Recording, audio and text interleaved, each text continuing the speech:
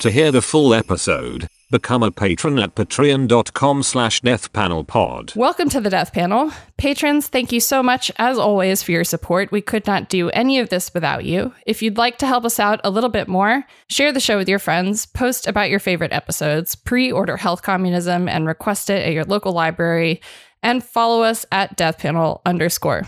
Today, Artie, Phil, and I are joined by epidemiologists and Death Panel contributors Abby Cardis and Justin Feldman to discuss their piece in Protean Magazine on Emily Oster's pandemic advocacy work. And we're going to talk today about the piece and also why it seemed to touch a nerve with so many people. So Abby is a perinatal epidemiologist and a postdoctoral research associate at Brown University School of Public Health. Abby, welcome back. Thanks. And Justin is an epidemiologist of social inequality and state violence and a health and human rights fellow at Harvard's FXB Center.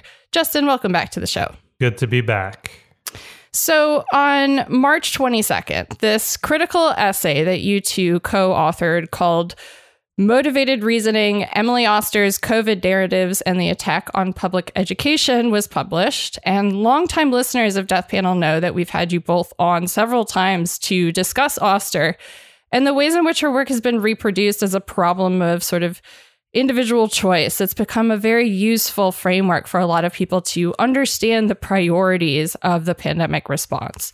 And I've got to say, having been in close dialogue with you two for a long time about this, it was really great to read the piece. It came through both how deeply and how long you've both dug into this investigation.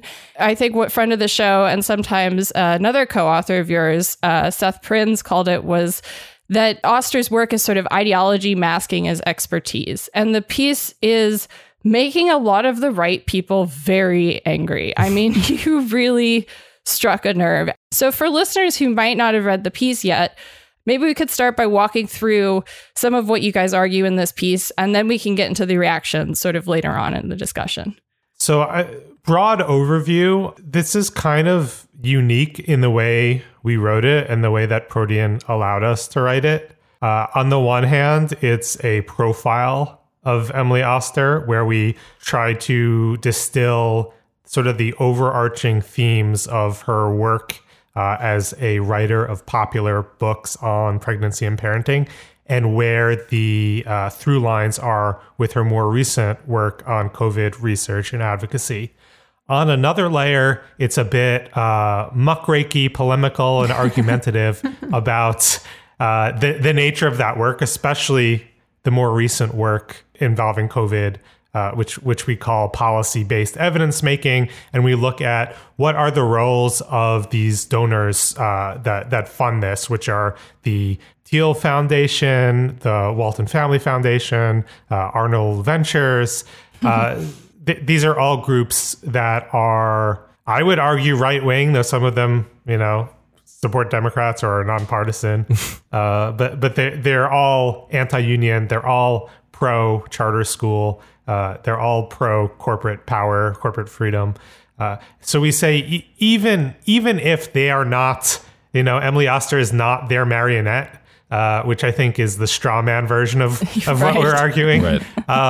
Here's why it still matters. And then on another level, it's sort of the kind of essay you would find in maybe the Boston Review or LA Review of Books or that kind of publication, where we're making a set of theoretical arguments about sort of the cross-class alliances behind these pushes to remove public health protections from education.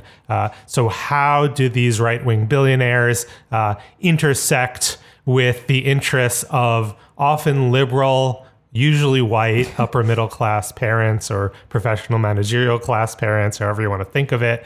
What are the overlaps? Why are their interests coming together? And what is the work that Emily Oster is doing in bringing these interests together? Yeah, and I will add to that the through line that unites all of these things is this appeal to individual choice as being, sort of an important value. And we get really into, why that resonates so much with Americans, but particularly, this reader demographic of as we say in the piece, affluent cisgender white women for the most part, and how this choice rhetoric around COVID safety measures and in Emily Oster's popular books about pregnancy and parenting give cover or put a gloss on this sort of like deregulatory maneuver, right? Because at bottom, what we see as Emily Oster's kind of intellectual project, which is carried through in her COVID advocacy, right, is essentially like deregulatory in nature. So the thrust of her work is, the argument that's being made is that, we don't need these rules. These rules are too cautious. These rules are actually disempowering to you, as a woman in 21st century America, or, as a mom or whatever, because they're too cautious. They don't trust you to be able to look at these data and use quantitative skills to evaluate scientific literature in order to like make the right choice. And like, it's very much, framed as a project of empowerment. And I think, that really does resonate for some parents, but there is kind of like a sinister side to that, which we kind of explore through the essay. So I really want to, I think that's a really nice summation of what you guys are doing. And when I was reading your essay, I was sort of thinking back to, the way that Oster's work kind of maps onto this broader history, which the sociologist Beth Popp Berman has written about in her new book, which is this way in which like economics as not just like a set of disciplinary practices, but like a whole mode of thinking about the world, microeconomics, like specifically, migrates to all of these different domains of life. But I wondered if you could talk a little bit about what that looks like across her work, and also sort of what your critique of that is, like coming at it from the angle of public health, right? Assuming that, this might be the first time that some listeners are like hearing about this, or like maybe haven't engaged with like her work, but like talk about the thrust of that and kind of where you guys come in your critique. Yeah, I think through the process. To hear the full episode, become a patron at patreon.com/deathpanelpod. You'll get access to this and the rest of our catalog of patron-only episodes, and be the first to get a new patron episode every Monday when it drops. With love, The Death Panel.